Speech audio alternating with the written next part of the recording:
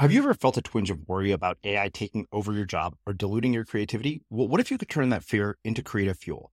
We've just published an amazing new ebook called The 4 Keys to Success in an AI World, and this is more than just a guide. It's a deep exploration into the human skills that AI can't touch, the skills that are essential for standing out and thriving, no matter how much technology evolves.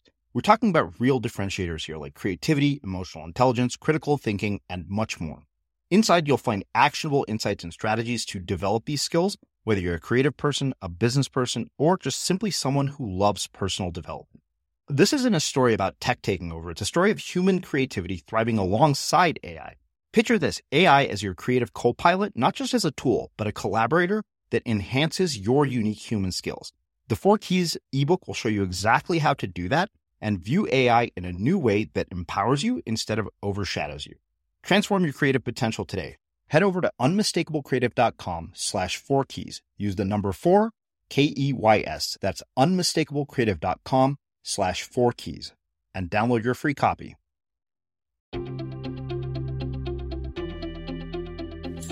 I'm Srini Rao, and this is the Unmistakable Creative Podcast, where you get a window into the stories and insights of the most innovative and creative minds who've started movements, built thriving businesses, written best-selling books, and created insanely interesting art. For more, check out our 500-episode archive at unmistakablecreative.com.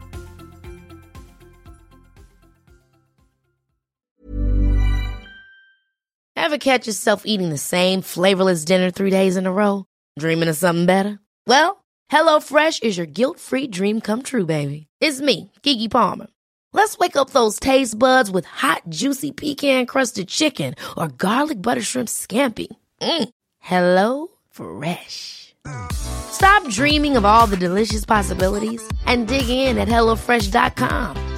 Let's get this dinner party started.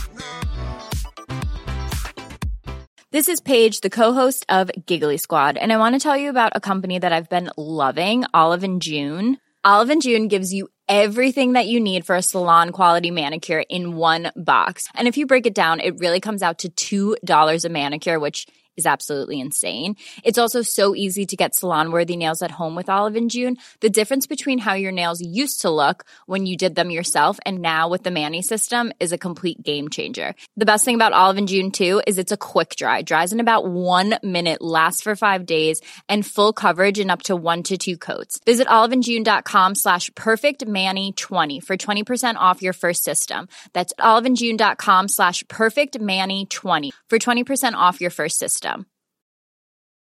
Many of us have those stubborn pounds that seem impossible to lose, no matter how good we eat or how hard we work out. My solution is PlushCare. PlushCare is a leading telehealth provider with doctors who are there for you day and night to partner with you in your weight loss journey. They can prescribe FDA-approved weight loss medications like Wegovy and Zepbound for those who qualify. Plus, they accept most insurance plans. To get started, visit plushcare.com/weightloss. That's plushcare.com/weightloss.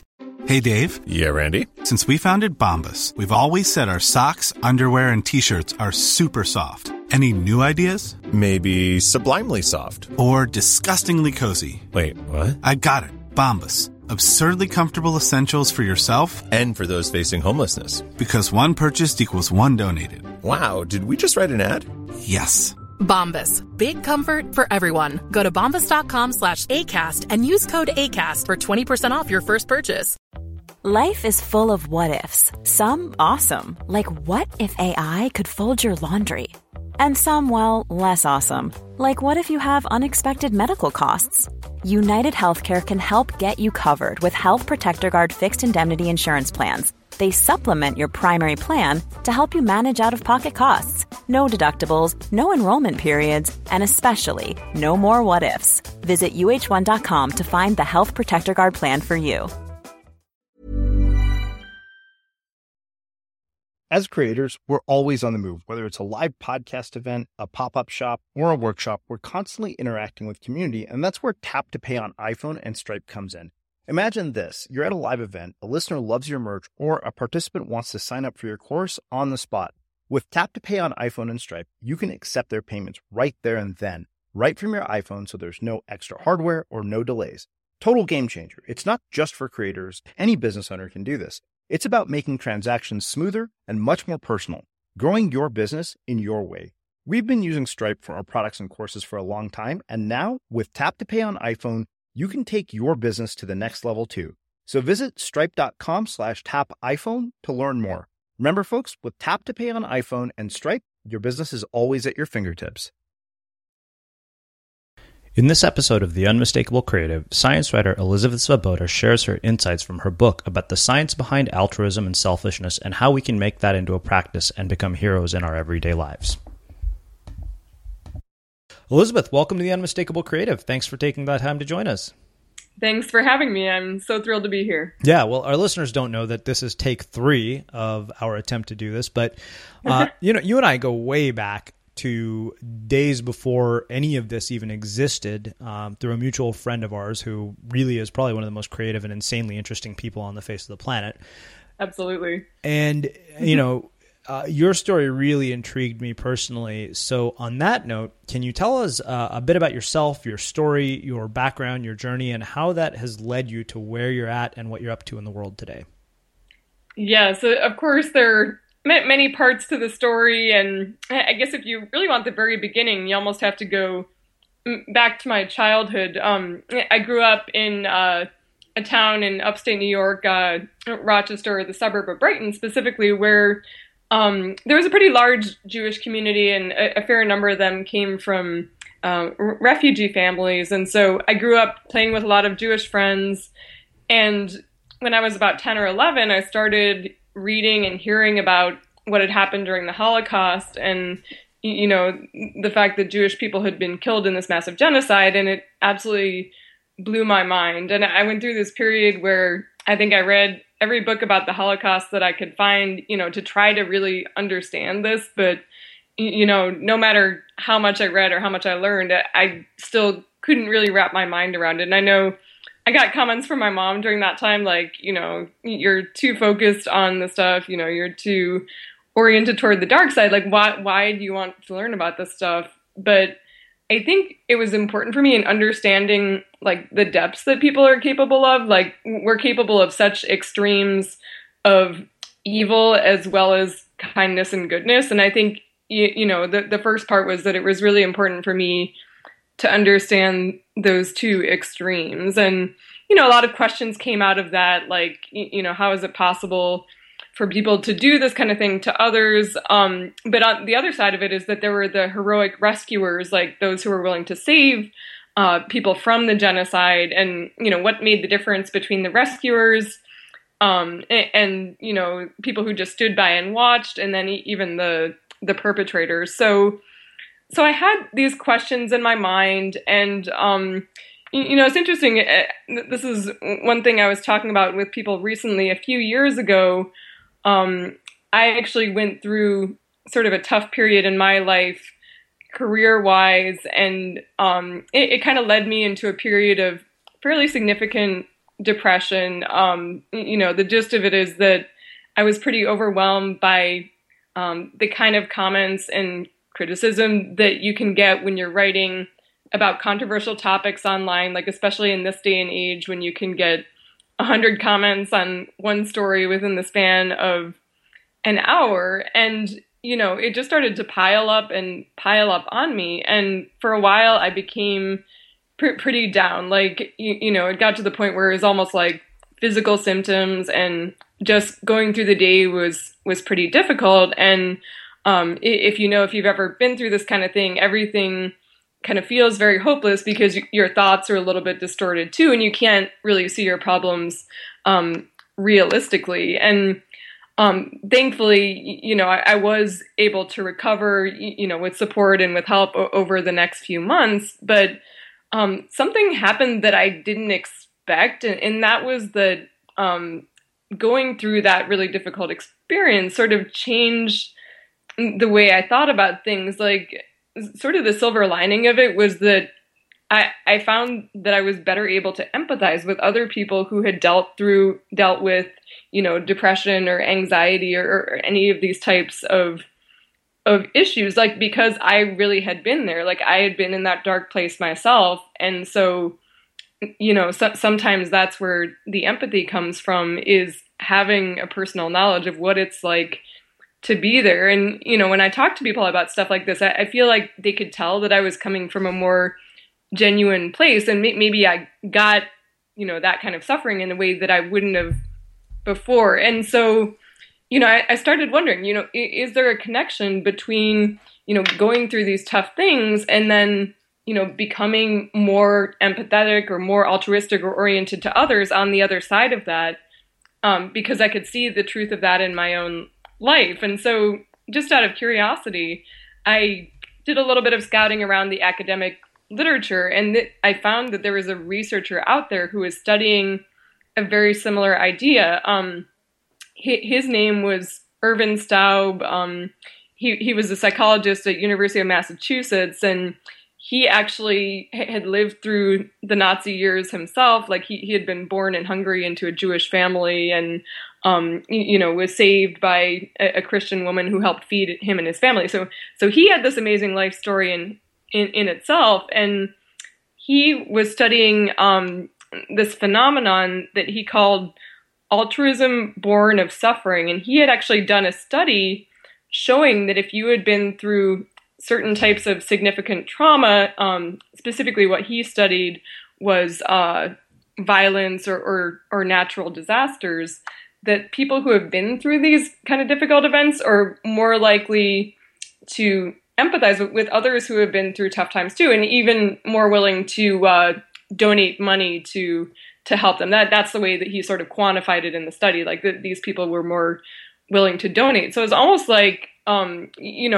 people who had suffered felt a kind of kinship with other people who were going through suffering. And maybe that was part of the motivation that was compelling them to help. So that was fascinating. That was another big piece of the story for me. And then around the same time, like, as I was sort of starting to come out of this period of depression, I also learned about some of the research that was going on here in the Bay Area of California, where I live. At Stanford, there was the Center for Compassion and Altruism Research and Education. And then in San Francisco, there was the psychologist Phil Zimbardo, who you might know because he did the infamous Stanford prison experiment back in the 1970s.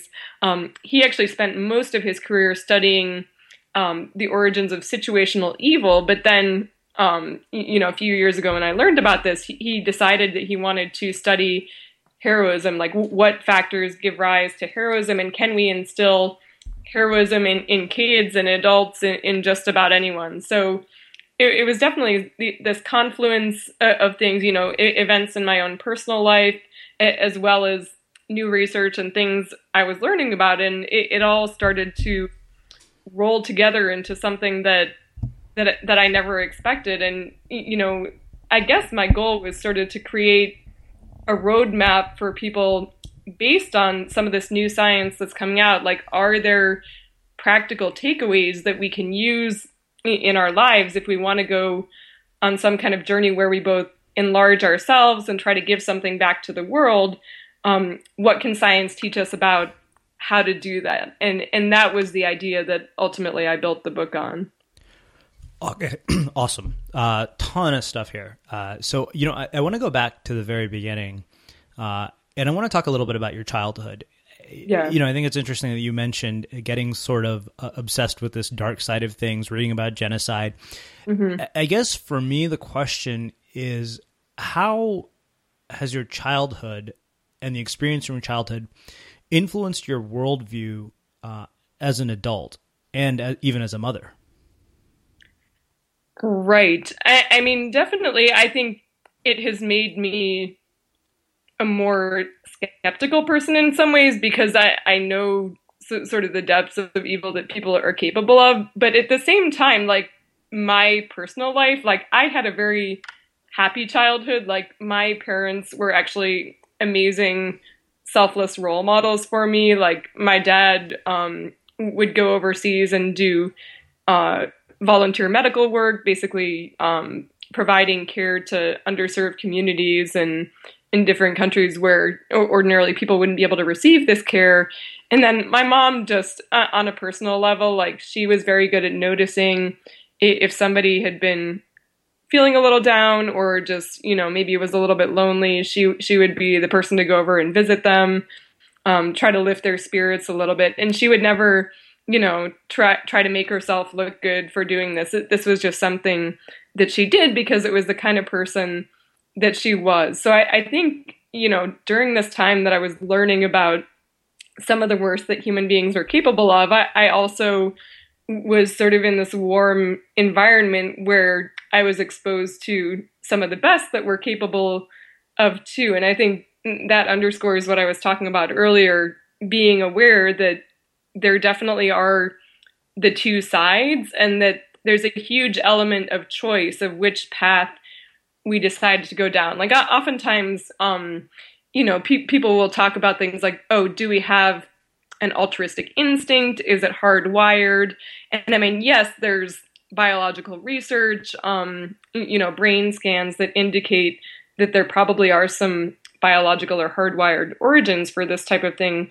But I always like to say that we have this incredible element of choice where we get to decide the path that we go down. I mean, we might have these instincts and these impulses, but we are the ones who get to decide what we do with them. I love that. As I'm listening to you say that, a question comes to mind for me when you said that you're a bit skeptical. Mm-hmm. And I wonder, when you yourself have gone through an experience that is somewhat painful, how you keep the skepticism from turning into cynicism. Yes. Yeah, I think cynicism would be sort of a more pervasive worldview that things are always going to be this way and they're not going to get better. And I think the support that I've been able to get as I've gone through difficult times in my life is one of the things that I think has helped me to reassure myself that it's not always going to be this way. Like, even if one person treats me badly or, I experience a huge letdown or disappointment, that really is not the end of the journey. That's just one phase of the journey. And because I do have the streak of skepticism, pessimism, whatever you want to call it, that's something that I've had to work really hard at in myself. And I have to consciously tell myself, it's not always going to be this way. I've had great success as well as difficult times, and, the wheel just keeps on going around. And it's important to remind yourself, especially during the toughest times, to have that perspective. And it's work. Like, I think some people just naturally have a more optimistic temperament and they can do this without too much effort. But for me, it's been an effort for sure. Well, actually, that makes a perfect setup to kind of dig deeper into this. It's interesting because I think fairly consistently what I hear in every story is a very, very dark moment that also ends up being the turning point for just drastic change. You mentioned finding a silver lining in all of this. So 2 questions. One is one that I've asked before. Actually, both of them I've asked before. Is there something that differentiates the person who finds the silver lining from the one who doesn't? And is this kind of a difficult experience necessary for radical change and radical transformation? Because it seems consistent across the board. As much as I really like to think, I don't think I've talked to one person who hasn't told me that the most painful experience of their life also is the most transformative one. Right. Yeah. That first question, what distinguishes the person who finds the silver lining from the person who doesn't, like, that has been something that's been on my mind for a long time. And as I recall, I raised some version of that question with Irvin Staub, the researcher who studied altruism born of suffering. And, I asked him, well, obviously not everybody who suffered is going to come out of it with an enhanced appreciation for others and an ability to appreciate their pain. Like, some people don't do that. Some people kind of shut down. They turn bitter about the entire world. So yeah, what makes the difference? And he pointed to a couple of things. Like, one thing he said was that if during your difficult time that you receive support or some kind of redemption from somebody else. Like, it could be a therapist, it could be a close friend who you talk with all the time and is able to give you perspective on your problems. But that support is really, really crucial. Like if you don't have that, I think you're much more likely to succumb to the sort of point of view that things are bad, they're going to keep being bad, and there's nothing redeeming that can come out of this. But if you do get that support, that tells you that not all the world is like this person who is hurting you or the situation that's hurting you, that there is caring. And so it inspires a little bit of a more optimistic mindset. And also just having a role model, maybe somebody in your life who's been able to turn the difficult event into something redeeming, into some kind of altruistic purpose. And there's a story that I tell in my book that I love about a young girl who was bullied, and she just experienced the worst kind of bullying.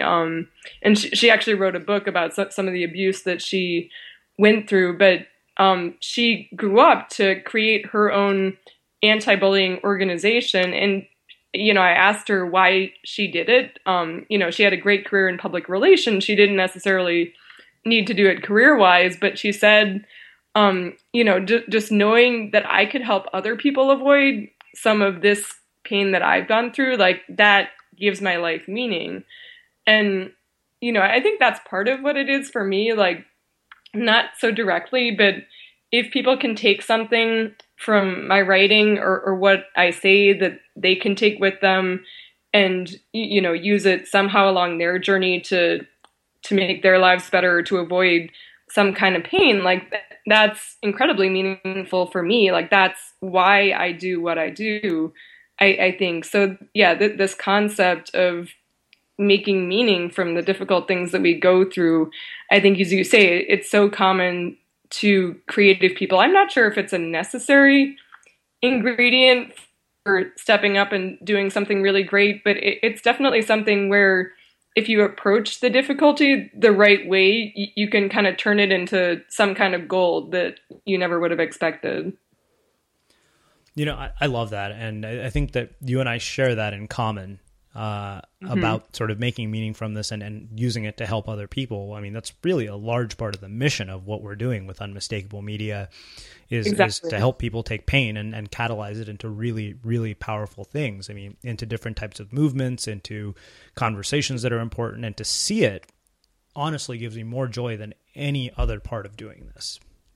Yes, absolutely. And it's basically the journey coming full circle. Like, you've been through these difficult times, but you've had the strength to not only to muscle through them, but to give something back to the world. And it's like the most amazing kind of alchemy, I think. Mm-hmm.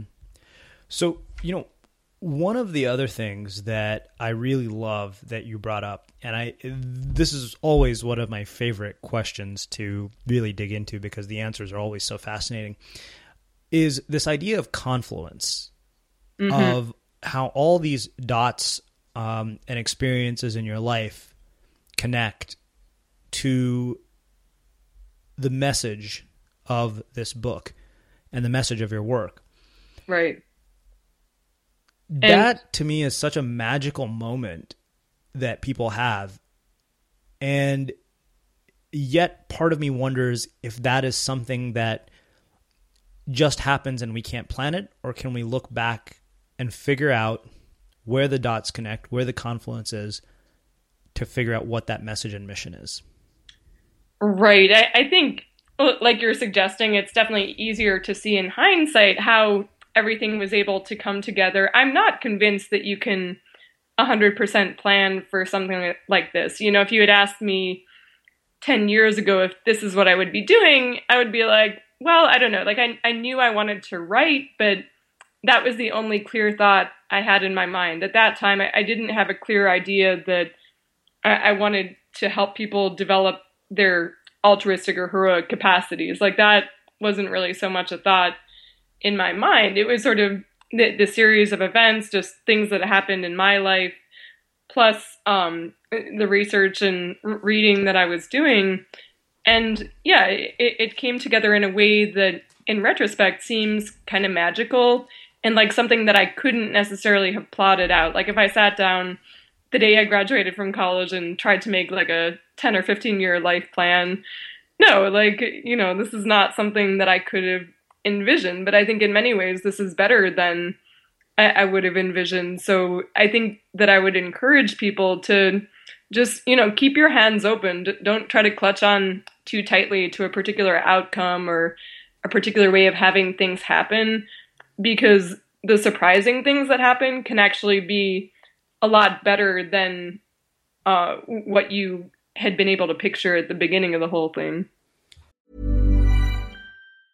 A lot can happen in the next 3 years. Like a chatbot may be your new best friend. But what won't change? Needing health insurance. United Healthcare Tri-Term Medical Plans are available for these changing times. Underwritten by Golden Rule Insurance Company, they offer budget-friendly, flexible coverage for people who are in between jobs or missed open enrollment. The plans last nearly 3 years in some states, with access to a nationwide network of doctors and hospitals. So for whatever tomorrow brings, United Healthcare Tri-Term Medical Plans may be for you. Learn more at uh1.com. When you're ready to pop the question, the last thing you want to do is second-guess the ring. At BlueNile.com, you can design a one-of-a-kind ring with the ease and convenience of shopping online. Choose your diamond and setting. When you find the one, you'll get it delivered right to your door. Go to BlueNile.com and use promo code LISTEN to get $50 off your purchase of $500 or more. That's code LISTEN at BlueNile.com for $50 off your purchase. BlueNile.com, code LISTEN. There's never been a faster or easier way to start your weight loss journey than with PlushCare. PlushCare accepts most insurance plans and gives you online access to board-certified physicians who can prescribe FDA-approved weight loss medications like Wegovy and Zepbound for those who qualify. Take charge of your health and speak with a board-certified physician about a weight loss plan that's right for you. Get started today at plushcare.com/weight loss. That's plushcare.com/weight loss. plushcare.com/weight loss. Mom deserves the best, and there's no better place to shop for Mother's Day than Whole Foods Market. They're your destination for unbeatable savings, from premium gifts to show-stopping flowers and irresistible desserts. Start by saving 33% with Prime on all body care and candles. Then get a 15-stem bunch of tulips for just $9.99 each with Prime. Round out Mom's menu with festive rosé, irresistible berry chantilly cake, and more special treats. Come celebrate Mother's Day at Whole Foods Market. Ever catch yourself eating the same flavorless dinner 3 days in a row? Dreaming of something better? Well, HelloFresh is your guilt-free dream come true, baby. It's me, Keke Palmer. Let's wake up those taste buds with hot, juicy pecan-crusted chicken or garlic butter shrimp scampi. HelloFresh. Stop dreaming of all the delicious possibilities and dig in at HelloFresh.com. Let's get this dinner party started.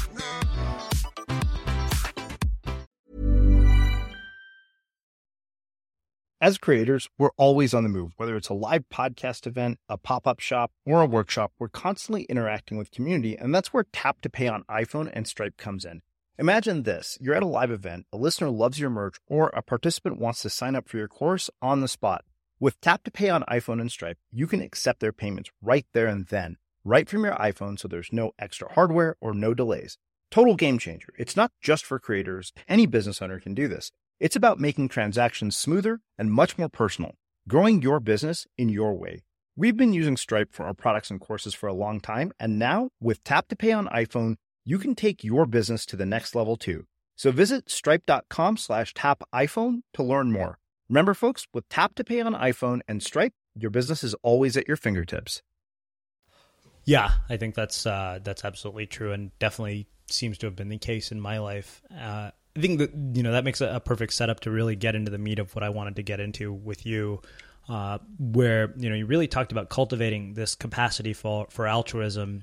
And I really want to get into the science behind it and the things that you learned from the process, from the research, and everything else that happened throughout writing this book, because there's so many valuable insights in this book that I learned so much from. And I thought it was, what's funny is you even find friends of ours who had been on the show in that book. Yeah, it's a really, really small world in that way. And I know I've seen people that I've interviewed pop up on your Facebook page, and it's like, whoa, yeah, just these amazing coincidences. Yeah. But anyway, yeah, like my book is definitely about both heroism and altruism. And, you know, one of the things that I argue is we all have sort of this idea in our minds that a hero is somebody who's like a physical hero who rescues somebody who's drowning in an icy lake or pulls somebody out of a burning building or something like that. That's the very stereotypical definition of what a hero is. But I think we also have to look at people like social heroes who might not necessarily be putting their lives on the line, but who really, you know, might put their livelihood at stake, might put their reputation in the community at stake, for the sake of defending a larger cause that they really feel strongly about. And I know there's controversy about this, but I would point to the case of Edward Snowden.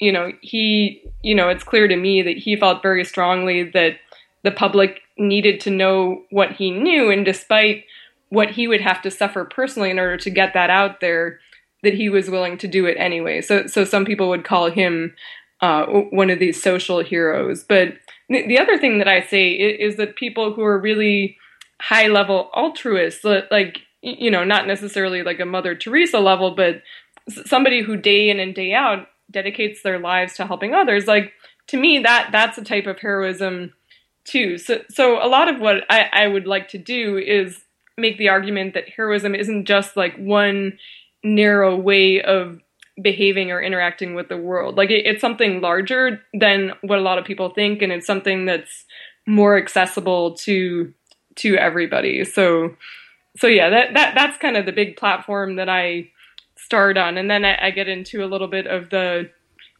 research. Can I talk about one of the most fun chapters that I wrote in the book, where I actually got in touch with an economist at the University of Oregon who is doing these experiments where he put people in an fMRI brain scanner, and he looked at what was happening in people's brains as they were making decisions with real money, actually, about whether to give to a certain charity. And what he could see in these people's brains, like, first of all, usually what happened was that an area of the brain associated with rewards was activated, called the nucleus accumbens. And so what that suggests is that for most people, when you give to something that you consider a worthy cause or a good cause, it feels good. It's very rewarding. It's like, you know, having a glass of wine or seeing a friend that you haven't seen in a long time. But at the same time, there's a continuum. Like the researcher Bill Harbaugh called some of the people in his experiment egoists because they showed less reward-related activation in their brains when they were given to charity, and then the altruists showed more reward. And like the people who showed more neural reward were likely to give more. So this is probably a quantity where people's brains just naturally differ. It might be just one of these biological variations that we have. So I asked him, will you be willing to take me into your lab and scan my brain and do some of the study on me? And then based on my brain activation, can you tell me whether I'm more in the egoist category or more in the altruist category? And Bill Harbaugh has just enough of a crazy sense of humor that he took me on, and he was willing to do it. And so I went through the whole scanner. It was like the first time in my life that I'd ever had an MRI done. I, was presented with all these scenarios. I had to decide which charities I wanted to give to. And, there were all these various conditions. Like sometimes I was told people were watching me while I was deciding to give, and other times I was not being watched. So there were all these variations, but, I don't know if I want to tell people who haven't read the book yet what Harbaugh's final findings were about my brain, but it was just a really fun way to, I think, bring the science to life and really explain what's going on in this field for people who aren't necessarily going to page through all the technical papers themselves. So let me ask you this. Is this the capacity for altruism and selflessness something that some people are inherently born with, or is it something that gets cultivated or can be cultivated? And how does this change us over time? I mean, you said, in the short term, and we know that it immediately activates our reward system, but what happens for over an extended period of time to somebody who basically makes altruistic behavior a habit? Right. That's a great question. And one of the things that we see from the longer term research is that people who make a habit of altruism, who volunteer, say, more than 60 hours a year is the cutoff point that some of the studies use. Those people who lead the altruistic life are not only healthier mentally, like just more satisfied with their lives in general, they're also healthier physically. Like, they get fewer illnesses. And some studies even seem to suggest that they live longer. So the amazing truth, I think, at the heart of that is that, the more you're doing for somebody else or from the world around you, the more that you are actually indirectly doing for yourself. And that's something that I think is a little bit counterintuitive to some people if they haven't yet made an altruistic habit part of their lives. But once you do, I think you really start to see the truth of it. Like in my life, I've been a mentor for an organization in East San Jose that is basically like in two schools there that don't get the greatest funding, don't have the greatest test scores, and not a huge percentage of kids end up going on to college. But so they pair those kids, usually 9th and 10th graders, up with adult mentors from the community who basically get to know them over the course of the school year. And the kids choose their own goals about, do they want to raise their grades or have a better relationship with their parents, or they decide what it is they want to do, which was really important to me. But then the adult is there just to support them and, not tell them, you should do this, you should do that. Like I'm the older person, I know what you should do, but just to, ask questions that help them remember what they're actually wanting to be about, and, helping them keep their eyes on the long term and away from the little things that distract all of us on a day-to-day basis. But just being able to form relationships with these kids and also the elder adults who are part of this program, it just brought so much richness to my life. And, I have no question that it has made me a mentally healthier person, probably a physically healthier person as well. And I wish that kind of experience is something that everybody would have a chance to do and sort of demonstrate the truth of that for themselves. Because you really have to try it. Like, it's one thing to read about it in my book or somewhere else, but it's another thing to put it into practice and see the rewards that you are able to generate. So let's do this. Let's talk about a couple of things. Let's talk about putting it into practice, and I want to hear more stories from the book, because I know there's some really great ones that really surprised me about some of the research that you conducted personally, and a lot of it was research that wasn't in laboratories, but in real-life situations and real-life settings, which I found fascinating, and I'd love for you to talk about some of those. And then we'll start talking about, really making this a practice and how we do it without necessarily saying, okay, I'm going to donate my life to the soup kitchen.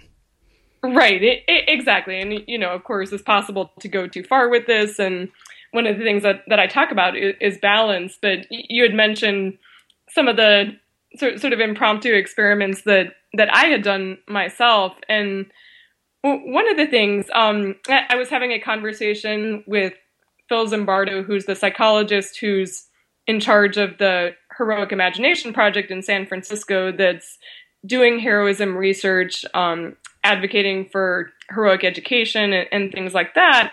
And I asked him, well, if you want to be somebody who's sort of a hero in training, who wants to be ready and willing to, step forward and lead a heroic life, what are some things that you can do just on an everyday basis to train yourself and prepare yourself that way? And he said, well, one thing that you can do is just sort of do make a habit of doing small, good deeds for other people. It can be something as simple as helping somebody across the street who is struggling with groceries, or, just striking up a conversation with somebody in a social setting that you can tell is feeling lonely and awkward. It can be anything along those lines. But he said the idea behind it is that when you make a habit of doing this, you're training your brain essentially to pay attention to what other people around you need.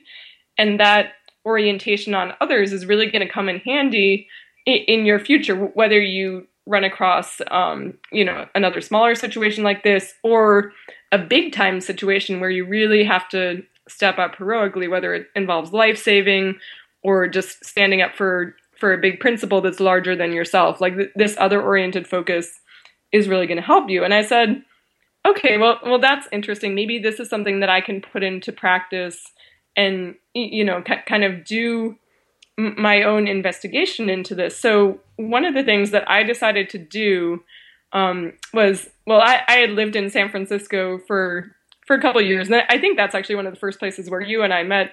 Srini was in San Francisco, and I knew how big a problem it was, just the level of homelessness in the city, people on the streets and not able to get food on a regular basis and things like that. And so I had spent some time with people in New York who called themselves the real life superheroes.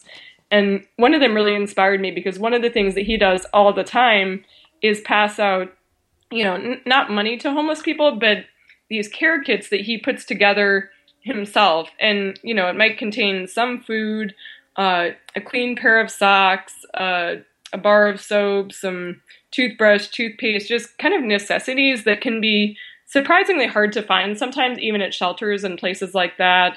And, if you're just getting through day-to-day living on the street, this is the kind of stuff that could really come in handy. So I decided that what I was going to do was just bring like a big suitcase with a bunch of these care packages, and then really just start striking up conversations with people on the street, like people who ordinarily I might not talk to, I might just go right past, and you see how it evolved. And if they express to me that this care package is something that might help them, then I would give them one. And so that's what I started doing. And I just walked around and one of the things that surprised me, though, it wasn't so much about giving the care packages away. Like, people appreciated that, and they definitely thanked me for that. But that just by showing interest in this person, like the rapport that you could develop with them, even in a 5-minute conversation, I would be, sharing personal things about myself, and,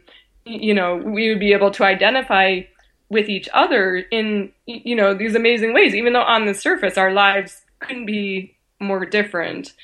And so I think, one of the things that I really took away from this whole thing was, hey, even if I don't have these care packages with me all the time, just what can be just as meaningful to somebody else in a tough situation, if not more meaningful, is just talking to them like a human being, and, not showing judgment or getting into these status hierarchies that we all tend to fall into if we're not careful, but just, person to person and completely open. And the possibilities of that are awesome. I think, for both participants in that kind of dialogue. And that's something that I've tried to carry with me since I did that. I love this. You're sparking so many ideas in my head. I'm thinking, wow, I'm like, what if people on Halloween, instead of just dressing up in crazy costumes, went out and did this instead? Exactly. And I mean, somebody could really run with that and make it a movement. And I think that the results would be amazing. And if somebody listening to this decides that's what you want to do, I would say, yeah, go for it, full speed ahead. Well, you may have convinced me to do it for Halloween. I've always wanted to dress up as Superman, because all I ever got was those stupid Superman pajamas for costumes, the ones that Jerry Seinfeld makes fun of. Exactly. Yeah, I'm sorry to say that my son has a pair of those too. So it's probably a common affliction of parents that, the Superman pajamas. And... Well, you don't get the real costume. You never get the real cape, and you look like an idiot. It's like, yeah, but I'll wear that because I look like Superman. Right. And my problem was living in upstate New York. I always had to wear a coat over my costume anyway. So even if it was a really good costume, it didn't matter.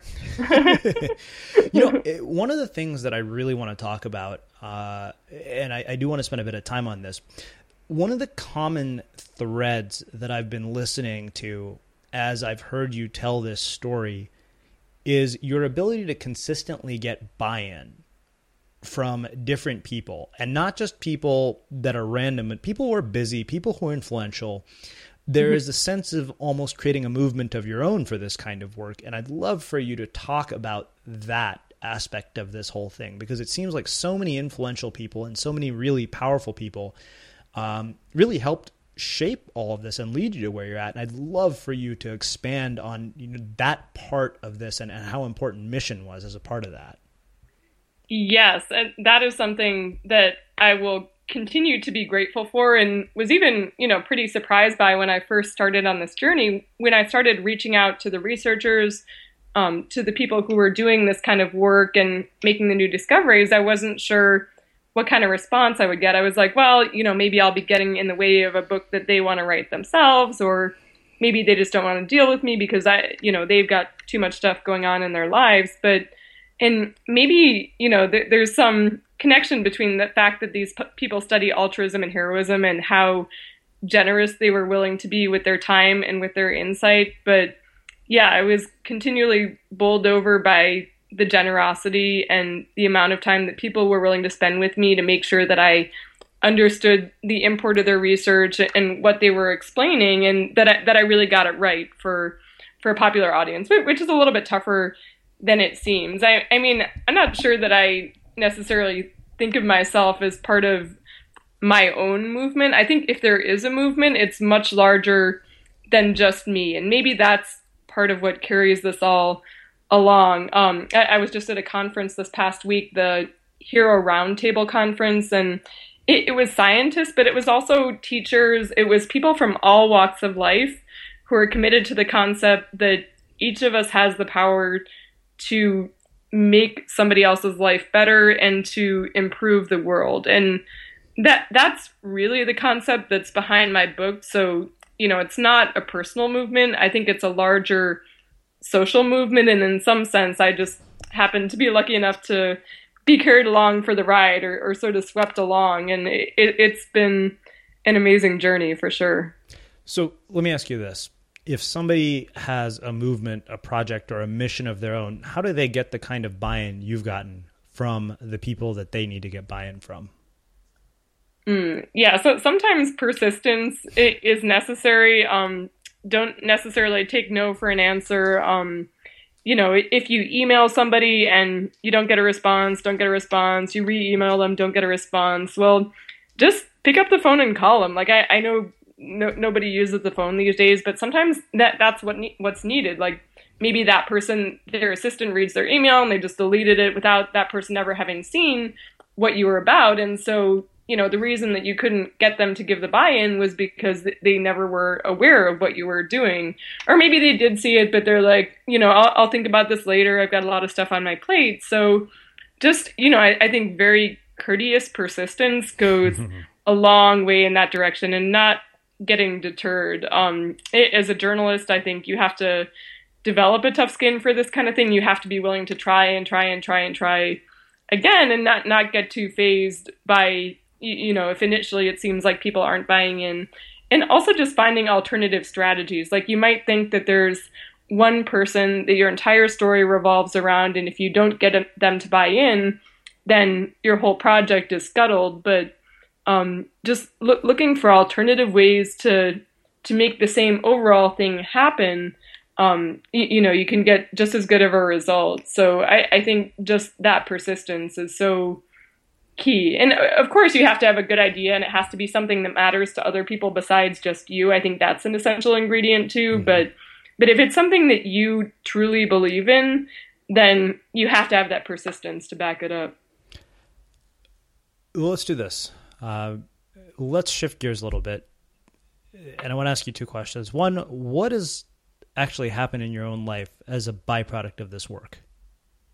Wow. Yeah. I mean, I think this entire past week is a great example of that as a result of having met a guy named Matt Langdon while I was doing my book research. Now, Matt, he was one of the first people who was starting to put together heroic education programs a few years ago.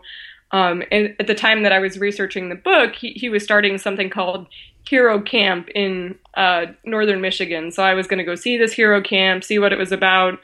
And I did write about that in my book, but what ended up happening was that Matt and I became friends. We sort of stayed in touch. And then I found out that he was sticking with this heroism idea, and he was creating something called the Hero Roundtable that would be sort of this sounding event where people, researchers, writers like me, real life heroes, is kind of an incubator where these people could bounce their ideas about heroism and what makes a hero and all of that off of each other, and that all of that would also be shared with the world. So as part of this whole Hero Roundtable concept, I had to get up and speak about my own life and what inspired the book in front of a huge audience, in this big auditorium, performing arts center. And honestly, it was one of the most terrifying things that I've done because, even though I've done radio spots and things like that for my book,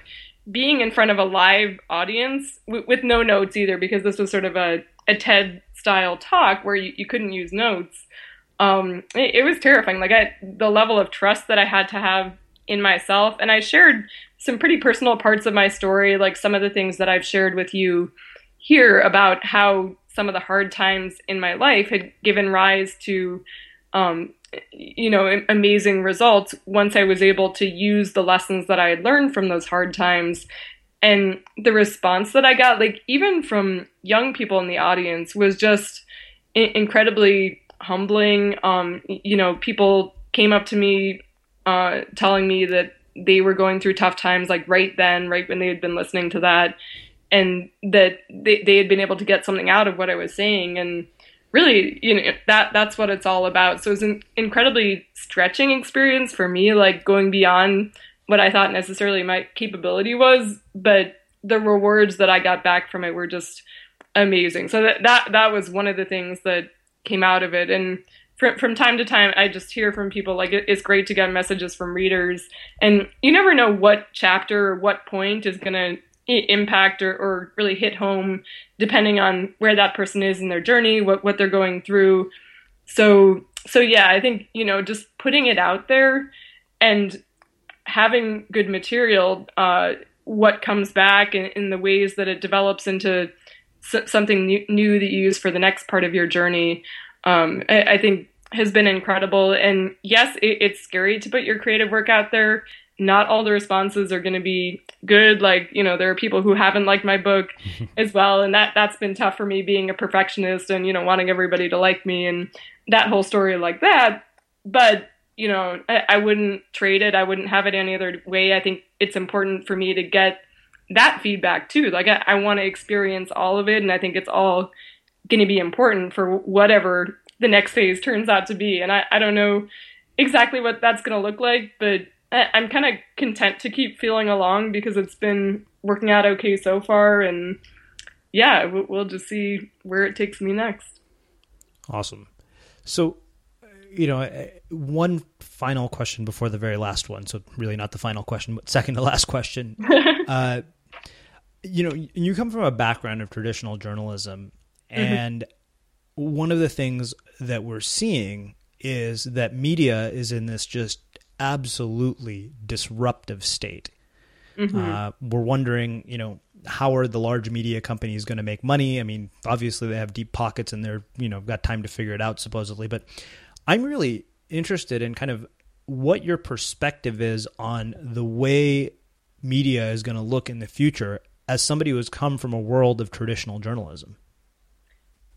Right. I mean, I'm not sure exactly how it's going to look, but I think one of the ways that I would like it to look is I think, I'd like to be able to take some of the best of old media and somehow fuse it with some of the new stuff that's been coming down the pike. I love that there is so much exchange and so much dialogue now.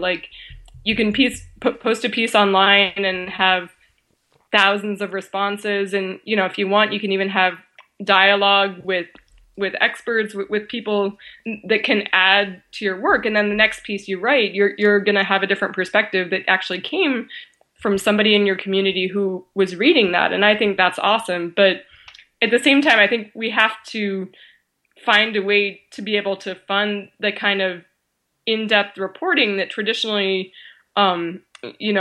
brick and mortar type media outlets, newspapers, and, dead tree type publications have financed. And, on the internet, I'm not sure if we've quite found a way to make that profitable. I have journalist friends who are basically raising money from various people online in order to do the kind of reporting projects that they want. And that's interesting. I haven't tried that yet myself, but it points to the way that kind of reporting, if we don't make a decision socially that we want to support, this in-depth effort to get at the deeper truths, that could easily just fall away, and that journalism could become just, an echo chamber where everybody is just kind of batting the same press release type stories back and forth. And that's what I really hope does not end up happening. So it's very much an environment that's in flux, and I hope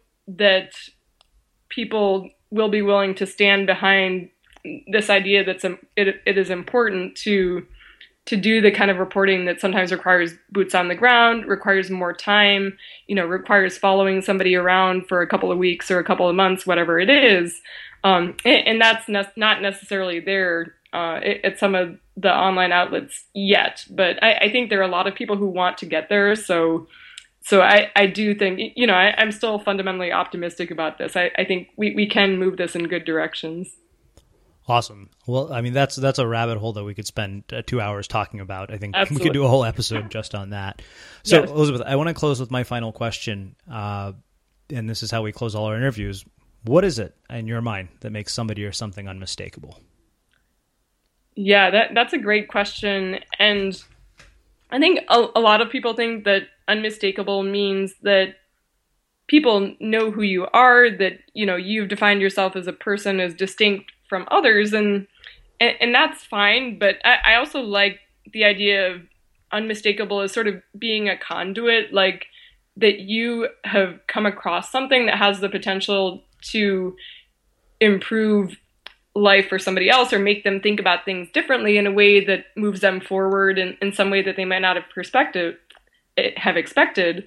And then, that you find a way to pass that on to the world. So yeah, unmistakable is when you've captured something that has the potential to improve the world, and you find a way to get that out there. Wow. I love that. I don't think I've ever heard anybody say anything like that before for that answer. So, well, Elizabeth, I have to say this has been really, really phenomenal. I can't thank you enough for taking the time to join us and share some of your insights with our listeners here at the Unmistakable Creative. I've really enjoyed this. Yes, thank you so much for having me. And it's been a mind-expanding conversation for sure. Awesome. And for those of you guys listening, we'll wrap the show with that. If you like what you heard, the greatest compliment you could give us is to share the show with a friend and let people know what you think by leaving a review on iTunes. Thanks for listening to The Unmistakable Creative.